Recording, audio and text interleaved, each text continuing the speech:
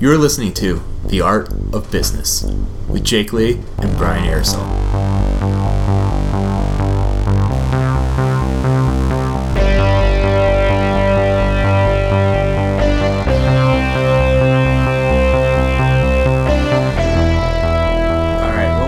We're doing it! Yes, we're doing it! We're doing it. It's our first podcast. Show's happening. This is like my 30th. Yeah, so, you've had experience in podcasting. I have no experience. Yeah. What was your first podcast? It was the Idiot Lab. With Brian and Jay. We were super big in Slovakia. Really? They loved us in Slovakia. It's like, that reminds me of, have you ever seen that movie Singles? No. No, it's... Only parts. Only parts on VH1 back in the day. Well, there's a snippet of Matt and Dylan and the members of Pearl Jam sitting around, and they're telling all the bad review they got. Yeah. And he says, but we're still good in Sweden. They love us. Our album's rocking there. So I'm glad that Slovakia... I think it was like a 6-to-1 ratio. Like every listener we had in the States, we had 6 in Slovakia. That's awesome. I don't know what we did to appeal to Slovakia. It was probably bots that were downloading it. Well, that's fine. Yeah, but it was pretty cool, man. Yeah. So, and what was that mostly about? We would kind of just cover like news topics. Yeah. Jay would come to me with these like really weird news pieces, and then we would just talk about them. That's kind of it. And then we would get into like serious discussions about I remember when we sobriety and sexuality and stuff. Like he'd be like, okay, this chick stole all this money and then killed herself, and I'm like, cool, but what about dicks? And then we just talk about dicks for an hour. That's pretty much it. Oh my god. Yeah. Yeah. Yeah, well, this is a little bit different podcast. A little bit. So there's still gonna be dicks though. Yeah. Oh yeah, there'll be dick jokes. That's where you make the money. Yeah. And by the money, I mean how I pay money to someone to host this thing. So like, how long ago, did we kind of talk about this? Like 2 months ago? Yeah. About 2 months ago. So yeah, and even before that, you were kicking it around as like a YouTube thing, video cast. Yeah. Or some kind of live Twitch broadcast or something. Yeah.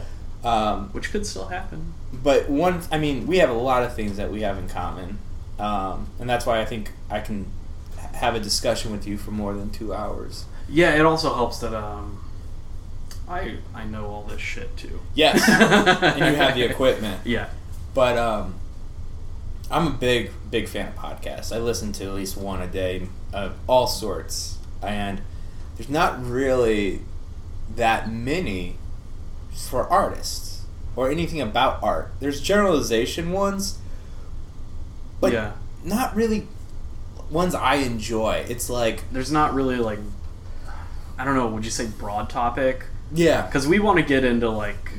This is the business of art. Finance, social media, marketing, all that stuff. Yeah. It's someone who's interested in taking their art career to the next level, and also kind of informing them the pros and cons of everything, and really telling them the truth through our experiences, and then down the road, future interview experiences. Yeah, you learn from mistakes, and we've made a ton. Yeah, and we discussed this recently. Learning from your mistake is probably the best way, for me at least. It seems like after every convention, art fair, any kind of gig that you book, you and I sit down and we're like, well, why did it really suck? Yeah. Or why it's like, or why was it great? Yeah, like how did this become so successful, or how did this bomb? Like what did I do wrong?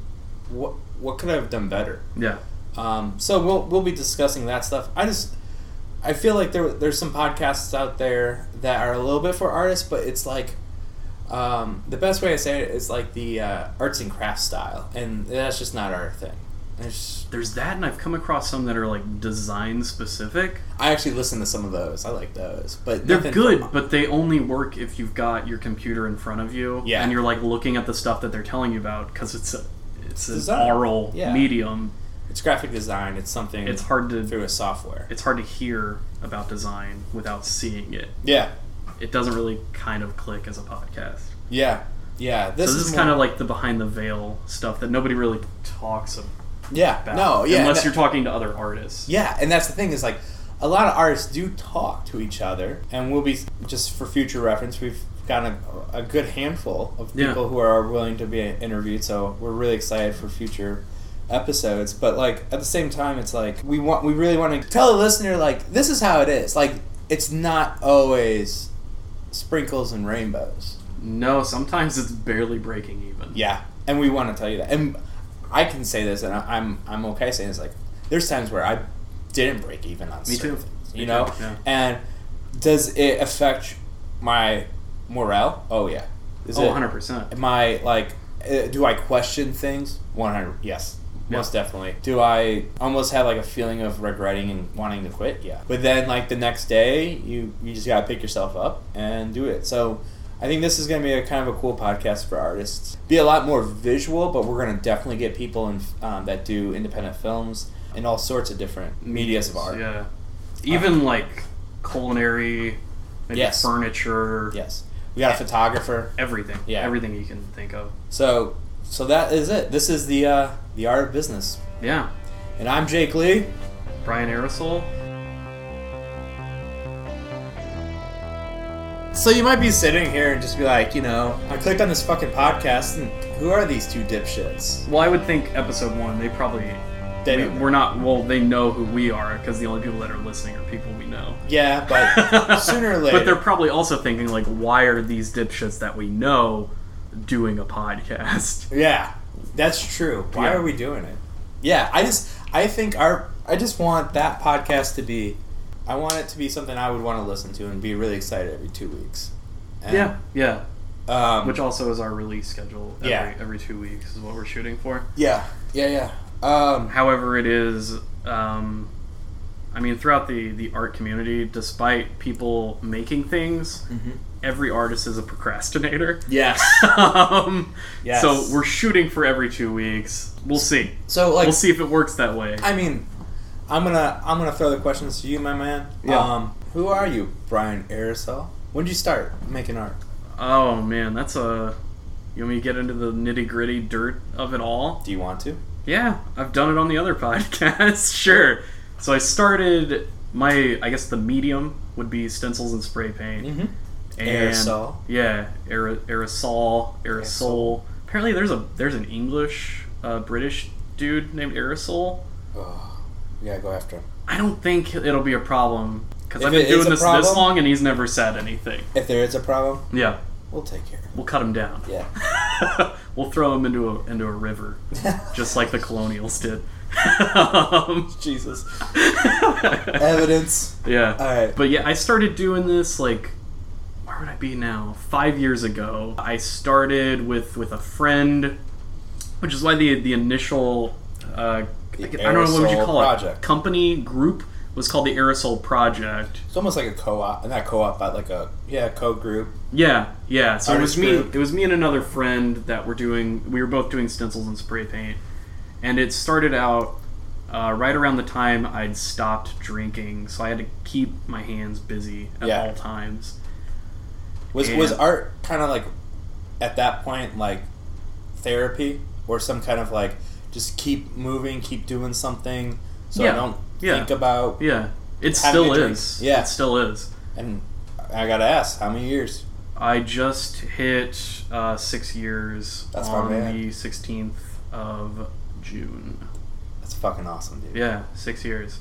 So I can mark it by being a year sober, and that's when I was like, I gotta find a hobby or something, because I think before I was just like driving all the time, just to stay busy. You still do that? Oh, I do that, yeah. You still do that? Yeah. Well, I'm not good at jogging, so, driving works better. Yeah. But I started with a friend. He's not doing it anymore. He kind of just disappeared, and he's off doing whatever. I'm not really 100% sure anymore. But you kept going? Yeah, I kept going. But it started with him, and then a couple of other friends were like, we're going to do urban rappelling. And wherever we do urban rappelling, we're going to put a spray paint tag there. And I'd already been a big fan of, those guys like Shepard Fairey, Banksy, Space Invader. Yeah. That whole crew of, like, it was up and coming, the street artists that Yeah. were already coming. Like, I feel like that entire wave of street art kind of like started coming in like mid 2000s. Yeah, I was gonna say like early aughts. Yeah. Early to mid aughts. Yeah. So yeah, we were gonna start doing that, and I was like, I'm terrified of heights. I'm not rappelling from shit, but I'll help you design stencils because I think they're fun, and I like that idea of the repetitive nature of items showing up in urban environments and like documenting that kind of stuff. I mean, that's what a podcast is. It's all about documentation, really. Yeah, the thing I like about street art or any kind of art that is kind of in public spaces is that, like,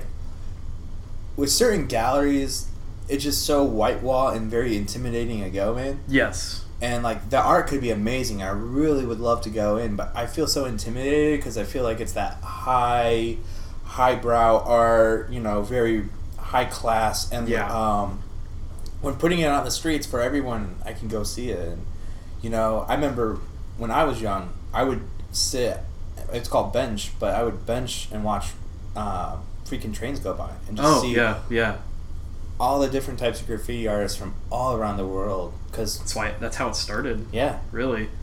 I liked it. But so you're still doing stencils still?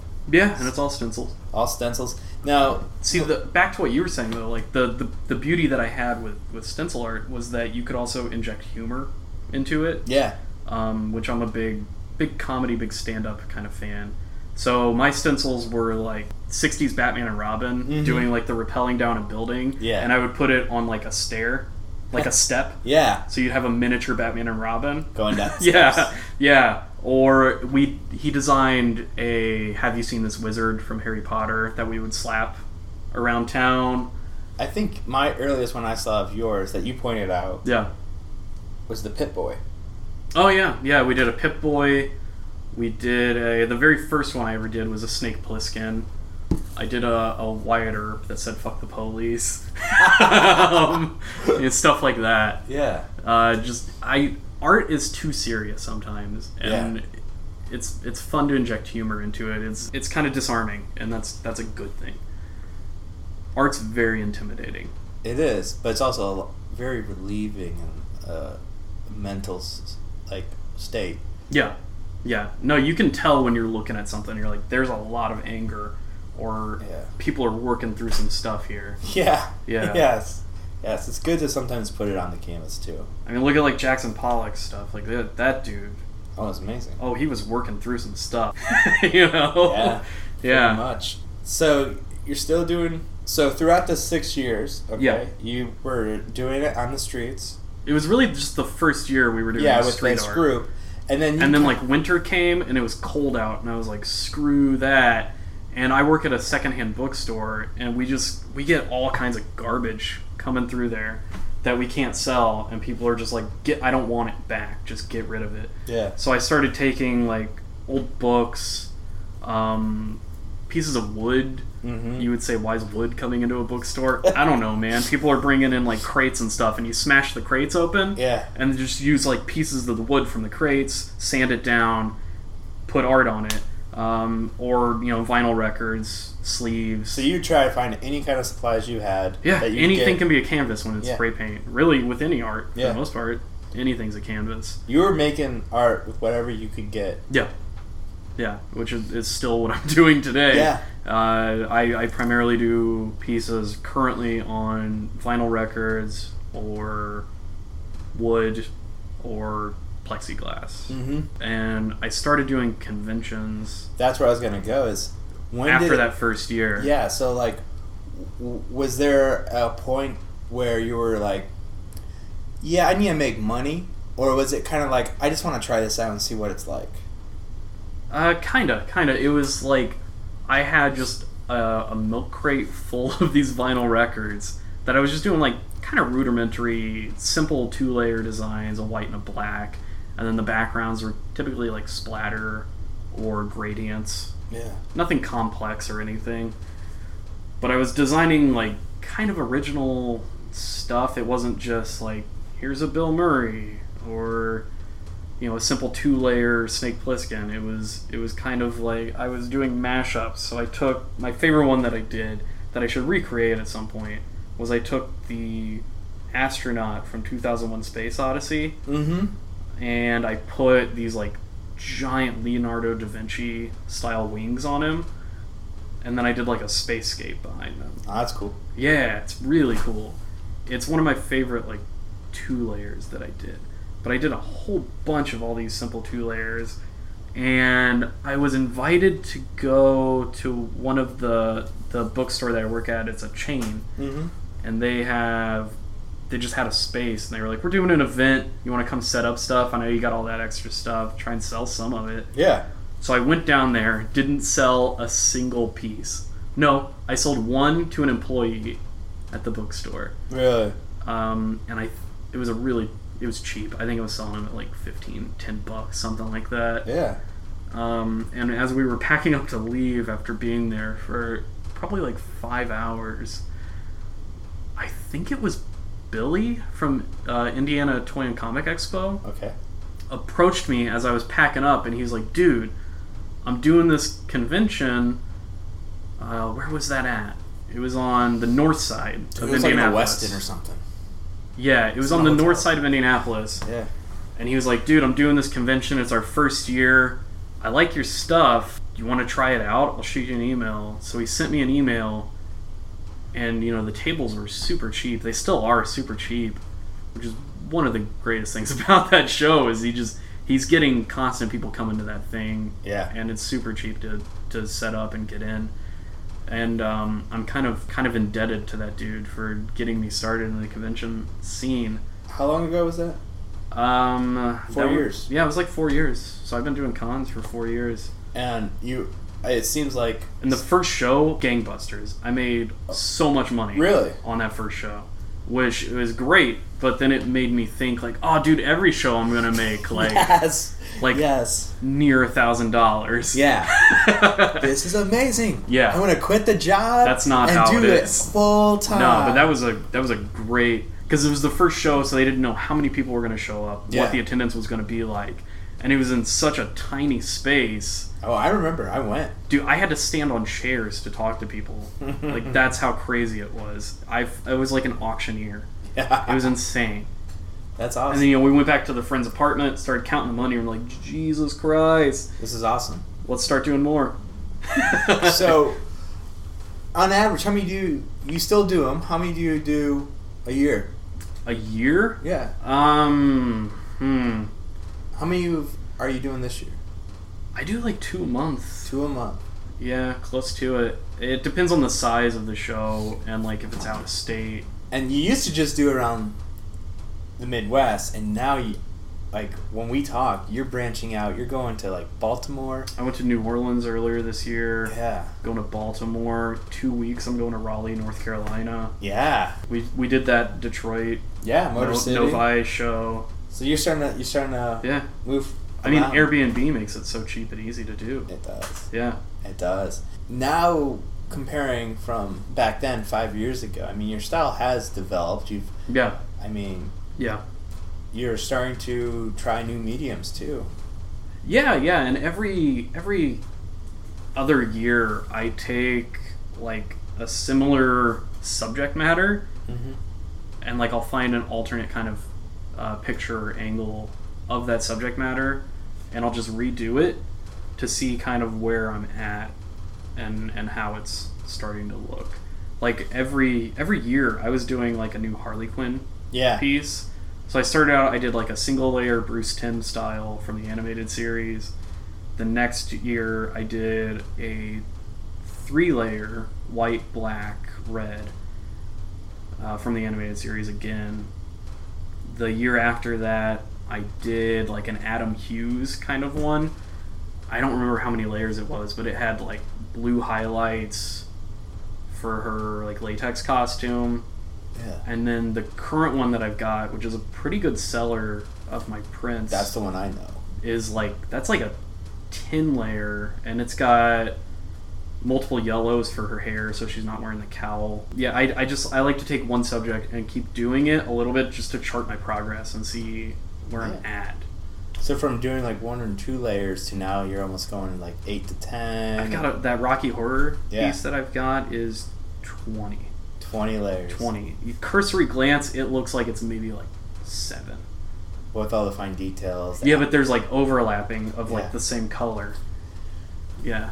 And then even like your surfaces, like I've seen that develop. Like you were doing it on anything you got, then on vinyl, which is probably, I would say, as I use the word, your bread and butter. Yeah, it's what I do most. Yeah, it's a lot of vinyl, but now I see you doing it on some canvases, maybe some plexiglass, your wood, yeah, and not even that portrait style is much easier to make prints of than a circle. Yeah, which is why I'm starting to do more portrait style. Yeah, and like I mean, even we'll get to it sometime down the road, but like when I had some of your work in my old gallery, I mean, it was.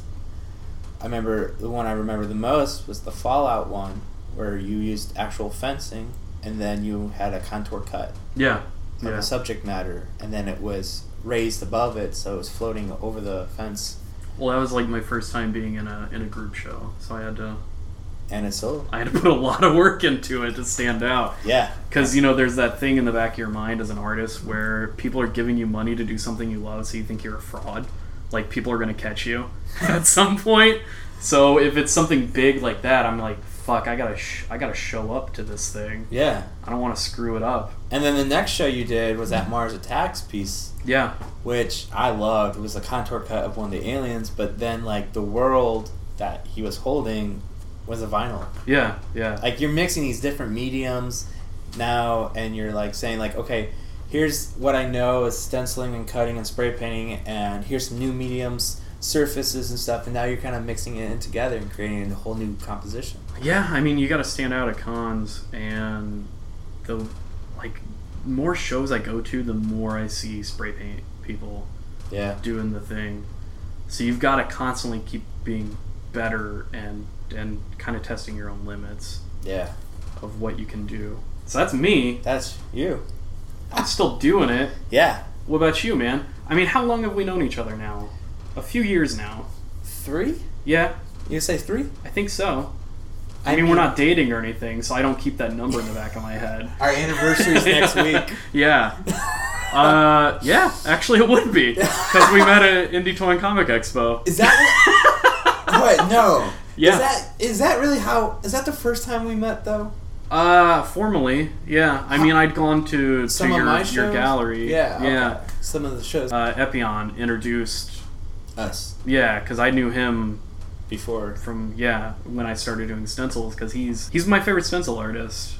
And it's crazy that I know him now. And we're friends. Yeah. Yeah, he introduced me to you at Indie Toy and Comic Expo probably 3 years ago. 3 years ago. Yeah. I mean, I'll go brief history, because... Yeah, because I've already eaten up about 30 minutes of me. That's fine. That's fine. I don't even think I know your secret origins. My secret origins? Well, that's good. Not many people will, which is probably the way I want to keep it. But I will say I went to an art school, and I went to do comic books. Like, I wanted to draw an ink comic. And I went for the program, and I totally hated it. I did not feel welcome. I did not like it. It was I just didn't feel like there was a structure to it. I'm a guy who likes structure. And so... Yeah, they can't see the massive email of talking points you sent me. Yeah. Scene 1, Act 1, Scene 2. Yeah. So, I mean, that's a good thing, though. Yeah, so I switched my major to illustration. And there was going to it, there was this talk at my school hosted, and it was all these illustrators and sequential artists, comic book artists, that do web comics, independent comics, self-publishing, and they all talked. And this illustrator was up there, and he made a big circle. And then he made a Huh? Do you remember the guy? Are we allowed to talk about the guy? I don't remember the guy's name. You don't remember the guy's name? No, I don't remember. That's too bad. And he made a dot and a big circle. So he made a dot and a circle. And he says this dot is the opportunities that sequential artists who want to get into comic books. And then this big circle that was huge around it, he said this is the opportunity that illustrators can get a job. Yeah. And he said you have to almost be as good or better than what the people are in the industry to get into the big houses. Marvel, DC, Image, Dark Horse. And I was really gung-ho on superheroes. Like, that's what I wanted to do. And then I kind of had that realization, like, well, I'm not that good. So I need to go to illustration. It takes a lot of hustle. Yeah. Yeah. A lot of hours on that drawing board. Like, 12 a day, just keep drawing. And that was the thing, was like, they even had editors come to that school before and like talk about how you could improve, because from the big three. Yeah. Really? Oh, Dark Horse. Okay. And they were like, I would always draw figures and faces and close up of faces and figures and action poses, but they're like, dude, you got to draw backgrounds and cities and streets and cars and interior, like not even thinking of it, interiors of houses and like can you pull a lamp out of your ass right now? No. So I kind of had that realization. So I moved to illustration, where then I could be more conceptual and mess with different mediums, and I was really into that. And so I graduated with an illustration degree, and I thought I was the absolute shit. Yeah. And there was a couple weeks before we graduated, I went to New York, and I had my portfolio, and I went to all these different magazines because I wanted to do editorial. And I went to all these magazines, and like literally old school, like 1950s, knocked on art directors' doors. Yeah. And try to get my portfolio out there, sending emails like, I'll be around. If you have time or a coffee break or whatnot, could you please just look at my portfolio? And weirdly, I had a couple yeses. Yeah? Yeah. A lot of no. I mean, it's cold calls. Cold calls are just not good. A lot of like art directors hate cold calls. So then like I'll always remember this. I went to Rolling Stone magazine, and I'll remember his name forever. And his name was Steve Charney, and he was the art director, design director at Rolling Stone at that time. And I show him my portfolio, and he goes, you got some good stuff, but illustration, everyone's competing for a job. The one thing he said to me was kind of funny, because he looked at some of my stuff, and it was funny. It was like I did the illustration, but then I did the illustration like mocked up in a magazine, or kind of like with text and headline treatment or whatnot, to see how it looks like cropped, to see how it looked like published, and like almost. Yeah. And he's like, you would work good working in publication too. Yeah. Like, if you want to get an illustration, if you want to do illustrations, you should work for a magazine and do illustrations for the magazine. Then I literally went home with no jobs. Did you say to him, well, you have a magazine? No, I didn't. But he did show me some original Ralph Steadmans. Oh, that's cool. Yeah. That's really cool. Yeah. And so, which were in like this meeting room where he did the portfolio review. But I think I was there for about a week, and pretty much came home empty-handed. Graduated, went back to where I'm from, and no job, and a portfolio. So I was trying to like keep myself busy. Yeah. And same thing. Yeah, just keep myself busy and out of trouble too. Yeah. And I went to this art fair, and there was this dude that I have 2 of his pieces in my house, and he was a stencil artist. And his name was Mark Tuckerberg, I believe, and I really liked his stencil work. So then I was like, shit, I loved street art, and I loved graffiti, and I did some stuff when I was in high school and a little bit in college, and I loved wheat pasting. And then I've never wheat pasted. Oh, I loved it. Yeah. And so then like I was just like, I'm just gonna start cutting some stencils. So I started cutting some stencils, and I realized I probably didn't have. I really liked designing the stencils, but I didn't really like cutting and spraying. Yeah. And it hurts your hands after a while. Yeah, and like again, I'm pretty precise. Yeah. And I like things in a chaotic order, but still there's some order to it. And stenciling, the overspray would piss me off. Controlled chaos. Yeah, controlled chaos. Yeah. So I was looking through, and I was like, I want a silkscreen. Like, that was something I was really interested in doing. And I messed with silkscreening beforehand Horribly failed, most of them. And basically what happened was I found this, this is horrible, I'll make it real short, but I found there was this print studio where I'm from, and it was just ran by this lady who was amazing and too trustworthy. And I go in there and I'm like, I want a silkscreen. And she's like, do you know how to? Yeah, I know how to. Well, that's the artist thing, right? Yeah. If anyone asks you if you can do it, you just say you can, and then figure it out later. So, yeah. So, she's like, fine. And she gave me a key to her personal studio, and I would pay like a fee, and I was messing around with silkscreening. And so I'd like basically watch YouTube videos and kind of read articles and forums, a lot of forums, because that was back in the day when like YouTube was just kind of coming out. Yeah.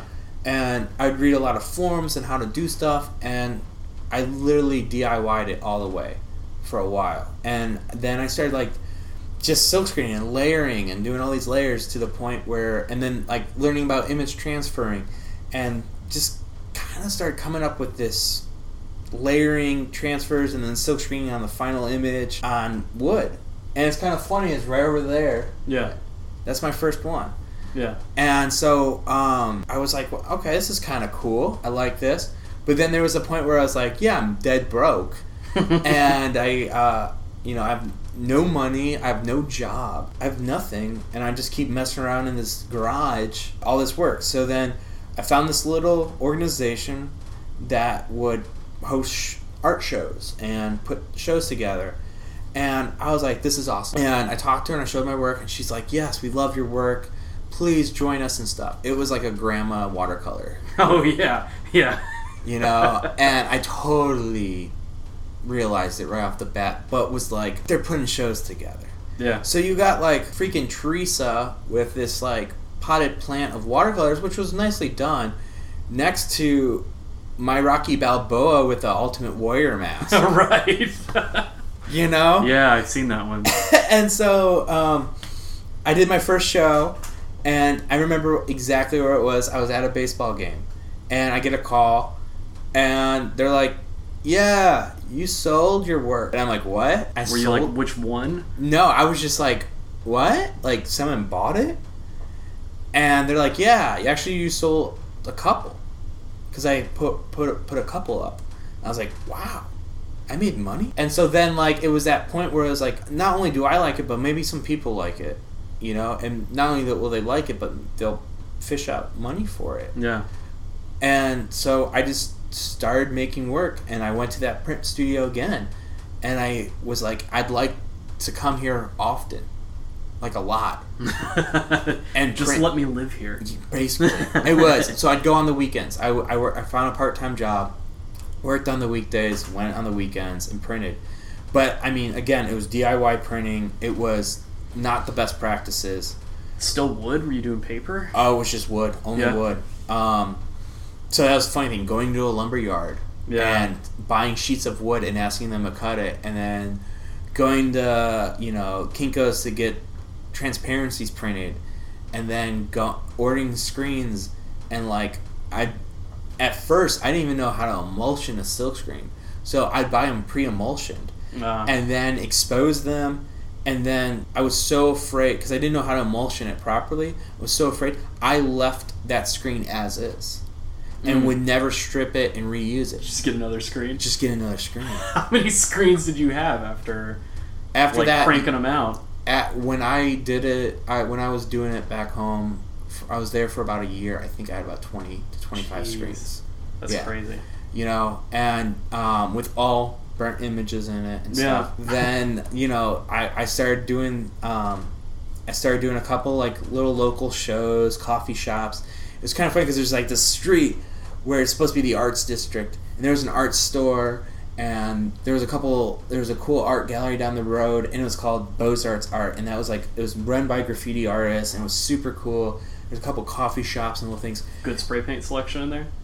In the art store? Yeah. Yeah. Oh, yeah. Montana's? Oh, yeah. Yeah. Yeah, hardcore 94s. Yeah. 95. Was it 94 or 95? 94. 94. Yeah. I think they had the Germans and the Mexicans. And yeah. all different types of caps. Yeah. I love that art store. They were always awesome to me.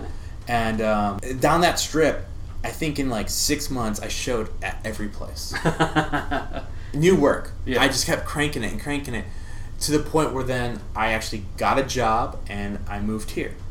And that's when in like 1 month, I got a show, like randomly. It was the weirdest thing happened.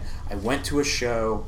I actually had like confidence for the first time in a long time. And sure. I went up to him and I said, I make art. And the guy's like, yeah. And I was like, yeah. And I was talking to a bunch of people. I got my first show here at the Upland Propaganda Room in the Murphy Art Center. Oh, yeah. And I did a show there. And then they introduced me to this guy named Mike Graves. And that was just history. Like, he got me a studio here in the Murphy Art Center. And then he was hanging my work up at restaurants around Indianapolis.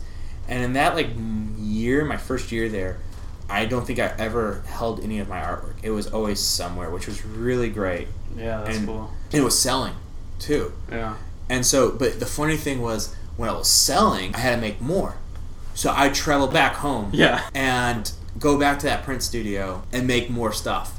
And then go to get wood, get art supplies, go to the print shop, print it in a weekend, and then hustle 10 more paintings. And I do it like every other month. Yeah, yeah.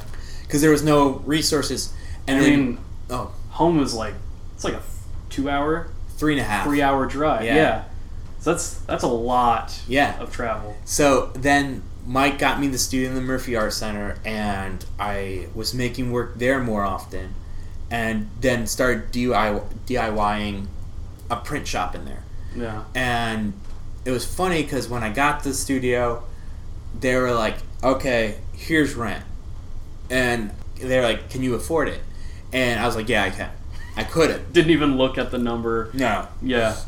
And then I got to sell paintings, I got to hustle hard, and I also need to turn this into a gallery space. And that's when I created the Attic.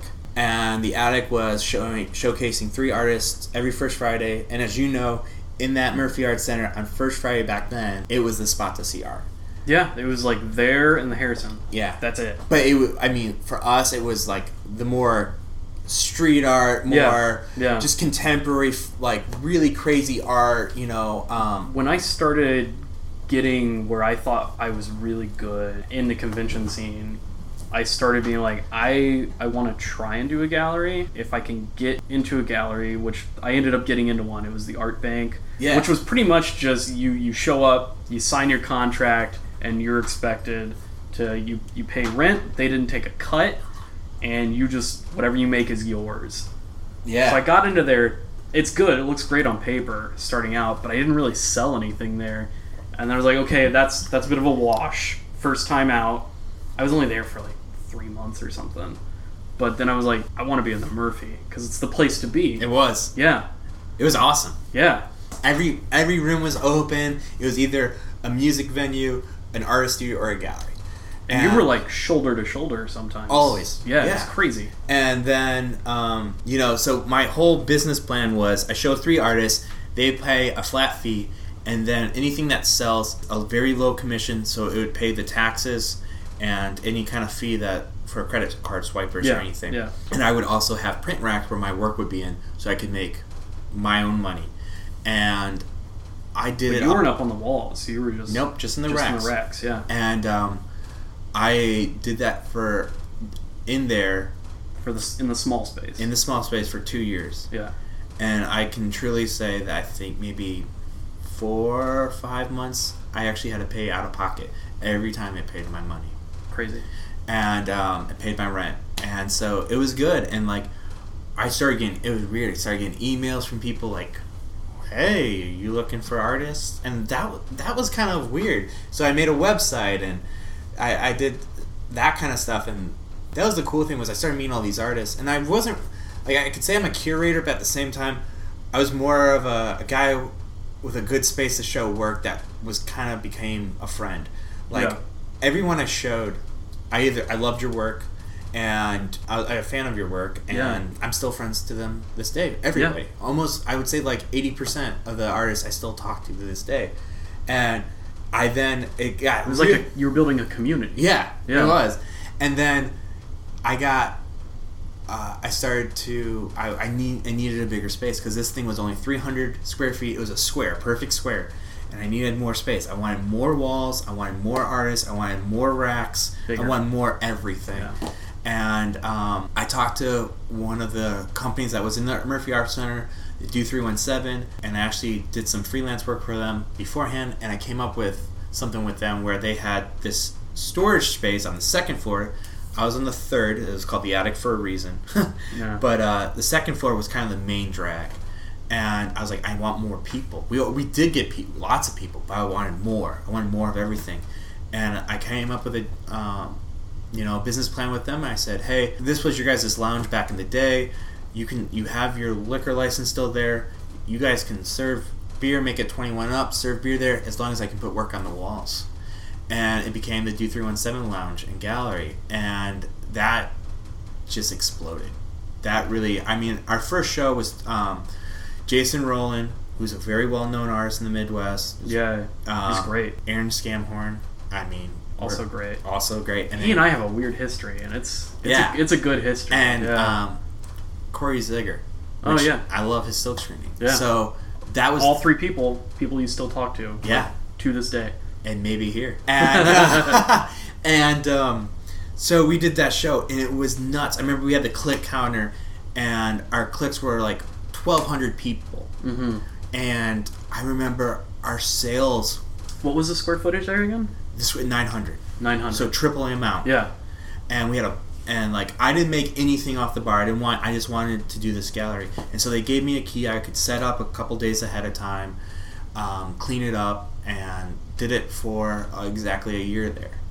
And then after that, I got moved down to the second floor. I got a studio on the second floor because someone left. Yeah. And it was shared. It was 3 art studios and then a main room. It's like a quad almost. Yeah. And I shared it with a nonprofit called Primary Colors. And we switched off every other month for gallery shows. Yeah. And I did some group shows, which you were in. You were also in the Do 317 Lounge. You did well. Yeah. And it was a winter show. It was like December or something. Yeah, you were in December. Yeah. And that was a crazy. Which is weird because I don't do conventions in the winter just because I don't want to deal with the hassle of driving. Yeah. And I expect people to not really be wanting to drive either or go out and spend money. But December was great. That thing was like all the shows.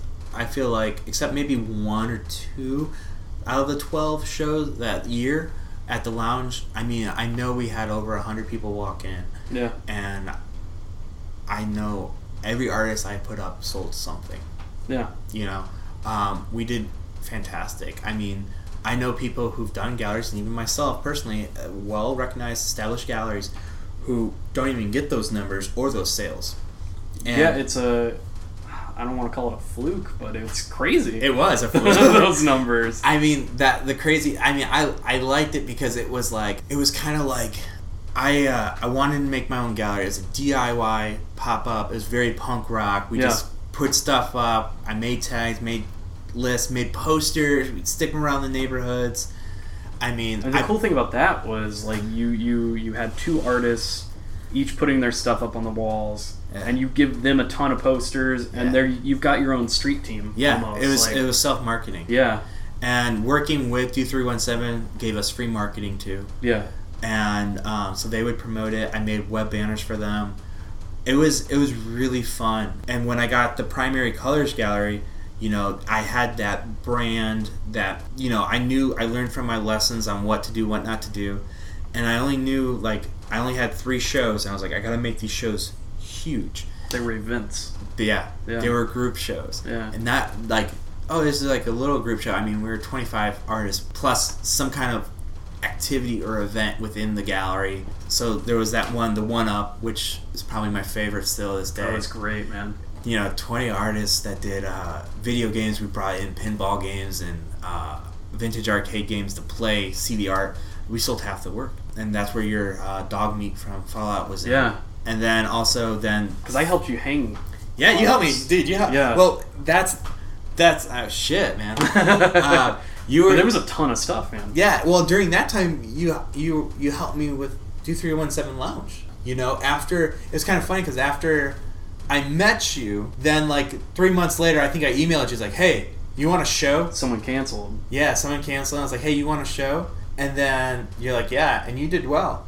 And then it helps that I do a con a month, so I've always got like a milk crate full of work to put up. And then I remember I was like, "Hey, you're pretty cool." And then like we started hanging out, and then it was like, "Hey, I'm starting to run 2 galleries at once," which was the Do 317 Lounge and Primary Colors. And I was like, I'm overworked because I'm spending, I know I would spend probably 5 to 10 hours a week promoting, doing something with this gallery. Yeah. And I was like, and I have anxiety. I know that. Yeah. That where I was like, I can't be at these showings anymore. I would buckle. I'd get stressed. I'd get moody. As you're previous in the bookstore, you know how to work a register. You know how to talk to people. Well, it's easy because it seems like you do conventions, you do art fairs. Everybody uses Square. Yeah. So that interface is universal. I could do that in my sleep. Yeah. So you started helping me with the lounge, and I would do Primary, and then after Primary, then I kind of, some stuff went down, and I kind of packed up the galleries and said, no more. Yeah. I'm done. I've overworked myself beyond belief. I also didn't make much work in that 2 years. You were showing other people's stuff. Yeah, and those 2-3 years. Not showing yours. No. And I said, I'm going to start working on my stuff. I found a print shop around here.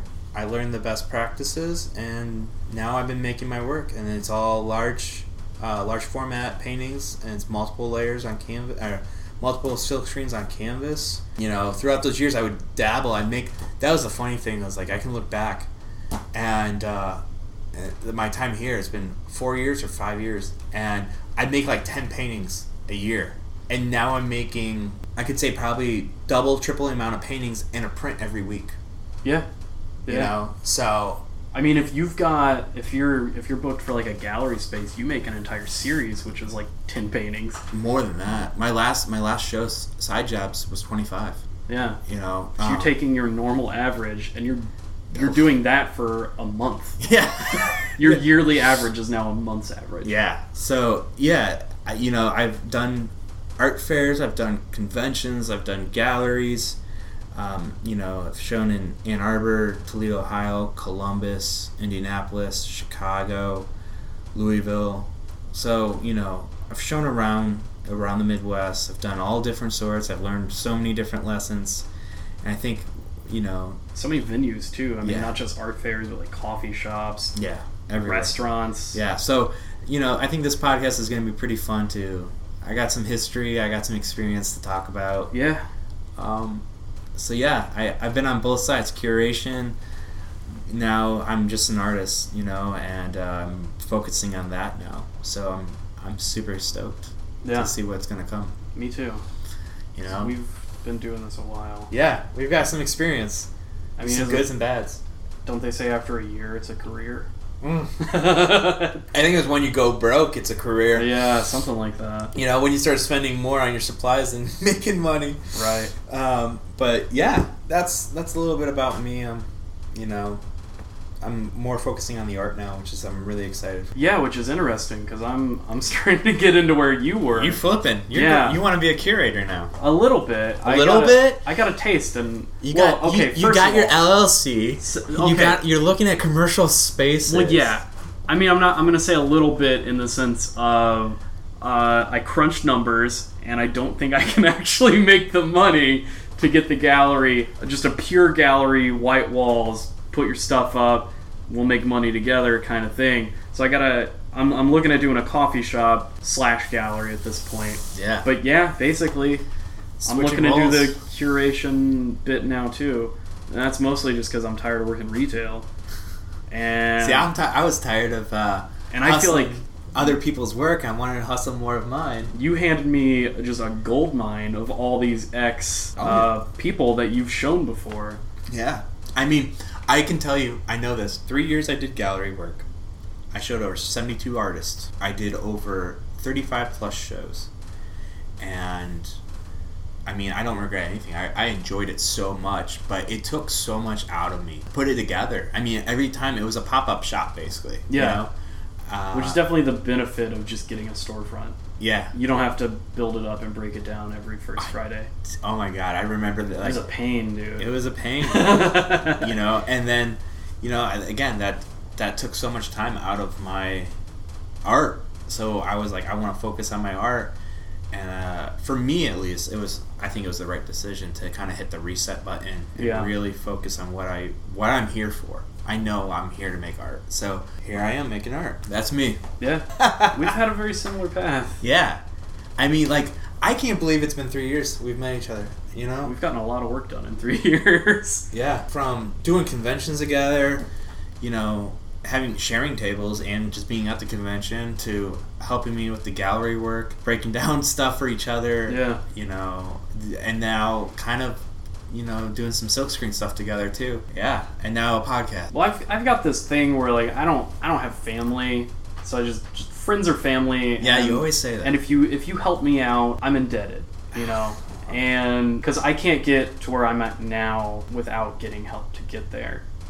Yeah. And I mean, it's like, you know, there's that group of artists that you and I both talk that are just constant sources of help, inspiration, and stability. Stability. Yeah, you get down on yourself. Oh yeah. Doing this. Oh, you know me. And it's good to have people to lean on. Yeah. So I don't know, I'm always down to help. And I think this is a good thing for other people that we might not know that will listen to the podcast. Yeah, and it'll be interesting because it'll be coinciding with me trying to get a gallery up and running. Yeah. So it'll be cool to see all the angles. The journey through it. Yeah. All right, so with this podcast, it's always a two-part. There's us talking and then leading up to an interview on the next part. So in this part, we've created this little section called Around the Table. Yeah. And it's kind of stuff that we really enjoy, that we've seen in the past weeks or something. It could be artists, marketing, branding, movies, games. This is kind of like the general chat. So I'll just kick it off. Yeah. All right. Yeah. One artist that really caught my eye recently is this I Am Steelberg. Okay. I showed it to you recently. This guy is taking movies, like VHS cover sleeves, you know, the old school big boxes. Yeah.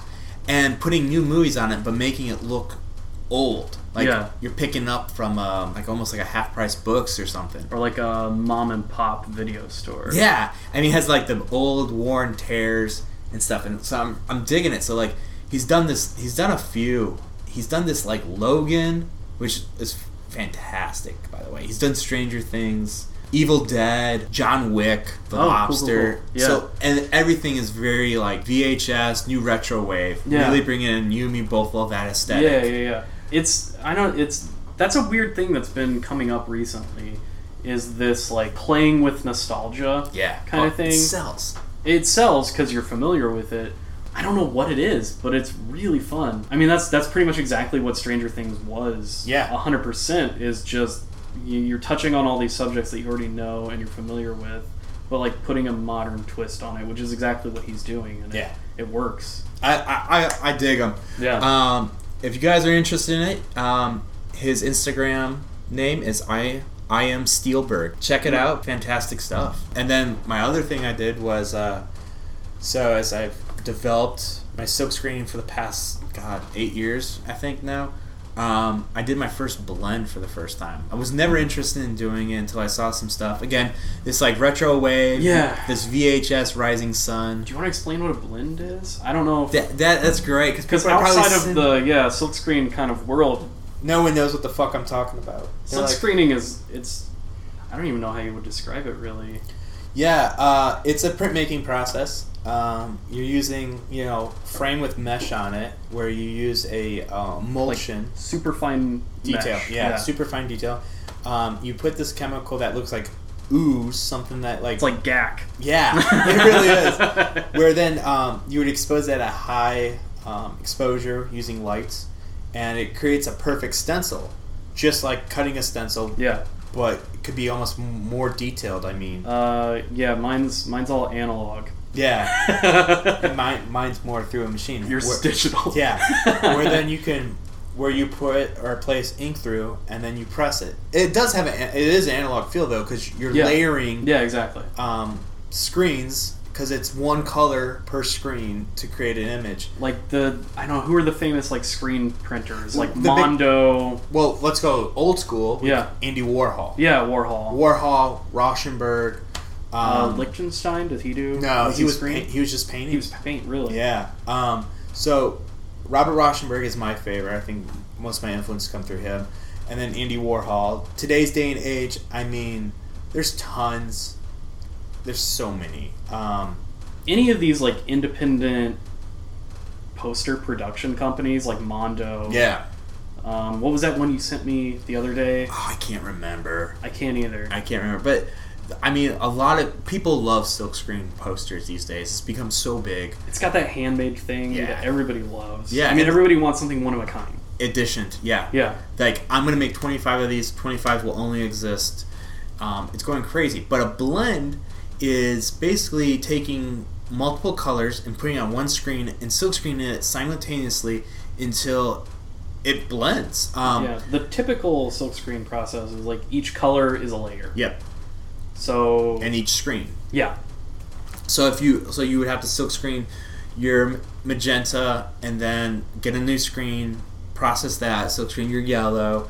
This is where I put yellow, magenta, and cyan in the same tray or in the same screen, and just kept pulling it until the ink started to basically fuse with each other or mix. Like a gradient. Yep, and create a gradient. So then the magenta and yellow created orange, and the cyan and magenta created violet or purple, and kind of blended. And it's long process. It takes so many test prints before you actually want to use your good paper, your poster paper.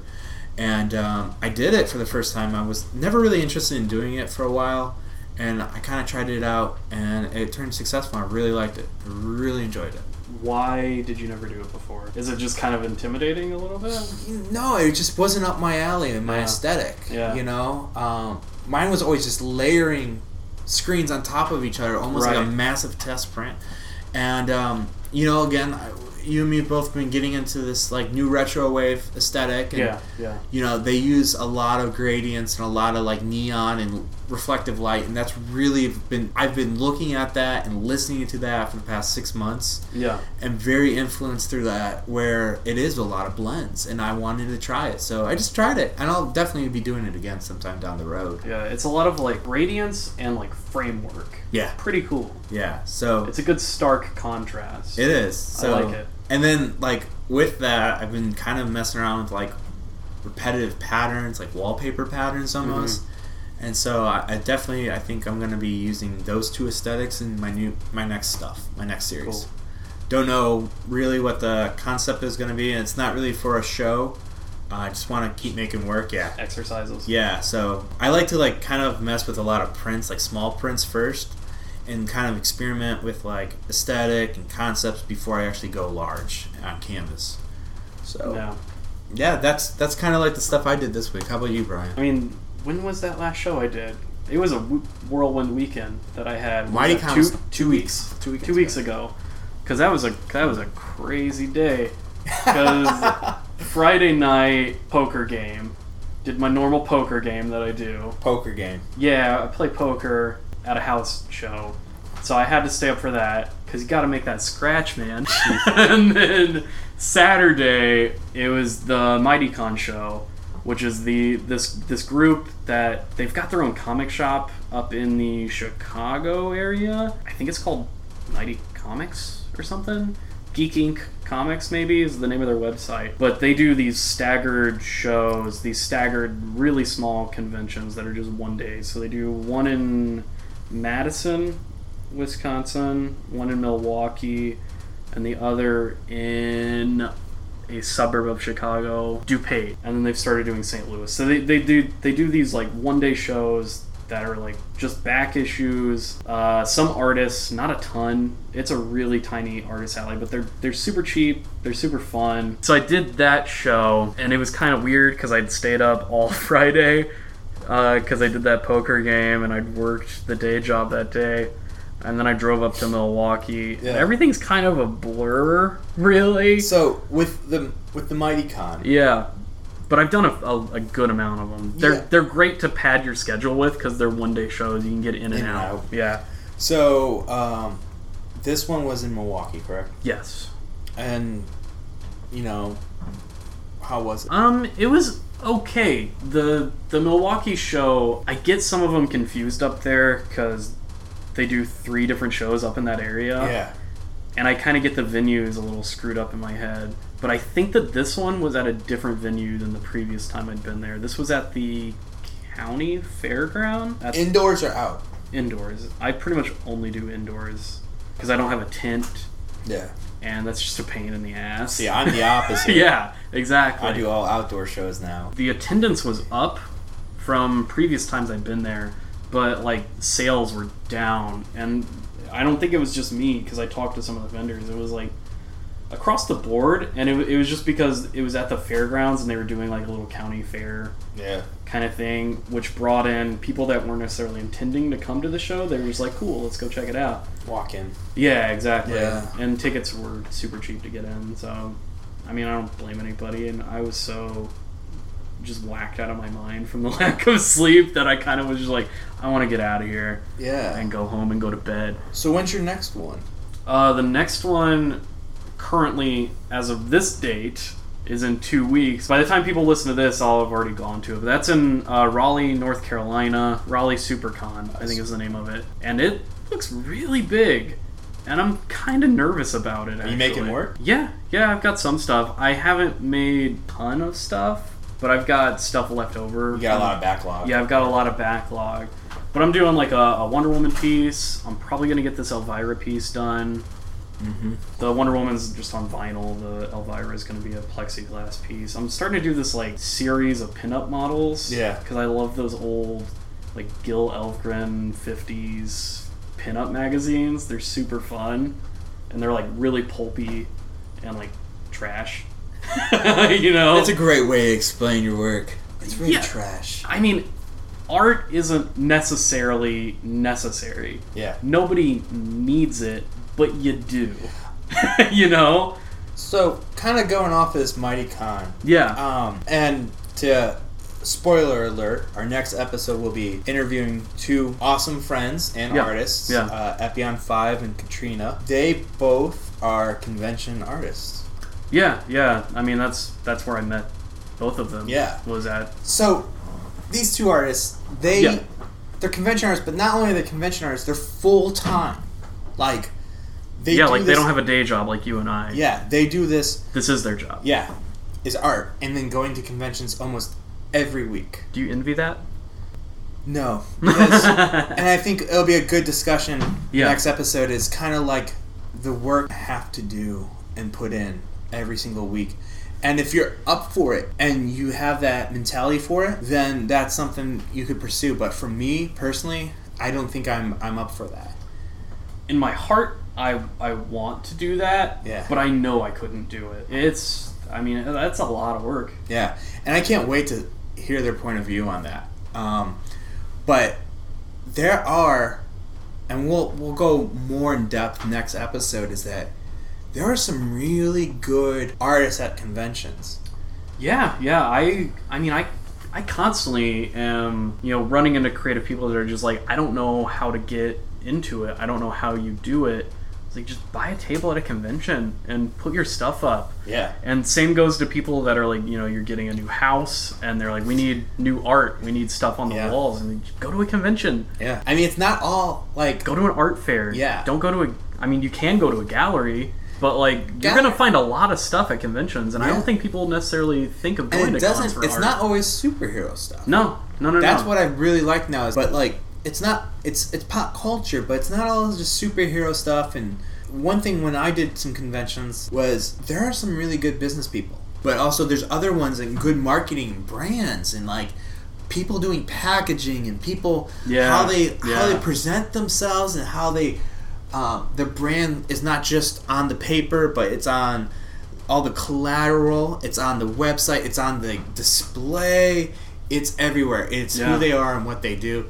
And I can't wait to talk about that because I feel like they do it very well. I think that they have some good insight for anybody that's interested in doing comic book, pop culture, horror conventions like themselves. Or just art in general. Yeah. And trying to get it going. I mean, I think that that's kind of the general thesis of the show is how do you do that? Yeah. And what does it take? Yeah, because, I mean, you've done it. You've seen conventions, because every convention, you kind of run into the same people. Yeah. At every show, especially in the Midwest. There's a set amount of cons, and we all kind of go to the same ones to show work. So you run into those people, and then there's times where you see someone, and then you don't see them ever again at a show. Yeah. And you saw their table, like it was just kind of hastily put together. And I think there's a stigma to a convention where I think people think that you can just get a table and throw it together. There's it's a marketing. Yeah, it's a thought process. It really is a process. You're setting up a business to do it. That's your storefront. I will be honest, I couldn't do it. That's why I stopped doing conventions. You could do it. You could do it, and you did do it. I did do it for some time, and I had some really good conventions. Yeah. And then I had some very low conventions. I think if you went back out there, I think you could do it. Yeah, my stuff is just, I don't think it's very pop culture anymore. It's more conceptual. But, it's right up your guys' alley. Cons are stressful. That's really what it is. It is. It takes a lot out of you. Yeah. And especially how you not only have to be at the conventions and work those weekends, but then you have to come back and make more work and stock up your inventory and find out, get in that mindset of going back out and, setting up that storefront. Yeah. It's going to be interesting. And we're going to talk about all different types of convention artists, the convention life, talk about, how to start it too. Because, I'd love to hear his first convention, my first convention, yours. I'd love to hear all our first convention experiences, the good ones, the bad ones. It's going to be a great episode, Brian. Yeah, I think so too. I think that wraps up episode 1. That's it? We did it? Yeah, I think we did it. That's pretty cool. Yeah. It's like we just did our talk that we normally talk about. Yeah. You feel good? I feel good. I feel good. Okay. Well, that wraps it up. I'm Jake Lee. Brian Aerosol. We'll see you next time. We say her name every time? Maybe. That's marketing, dude. That is marketing. Okay.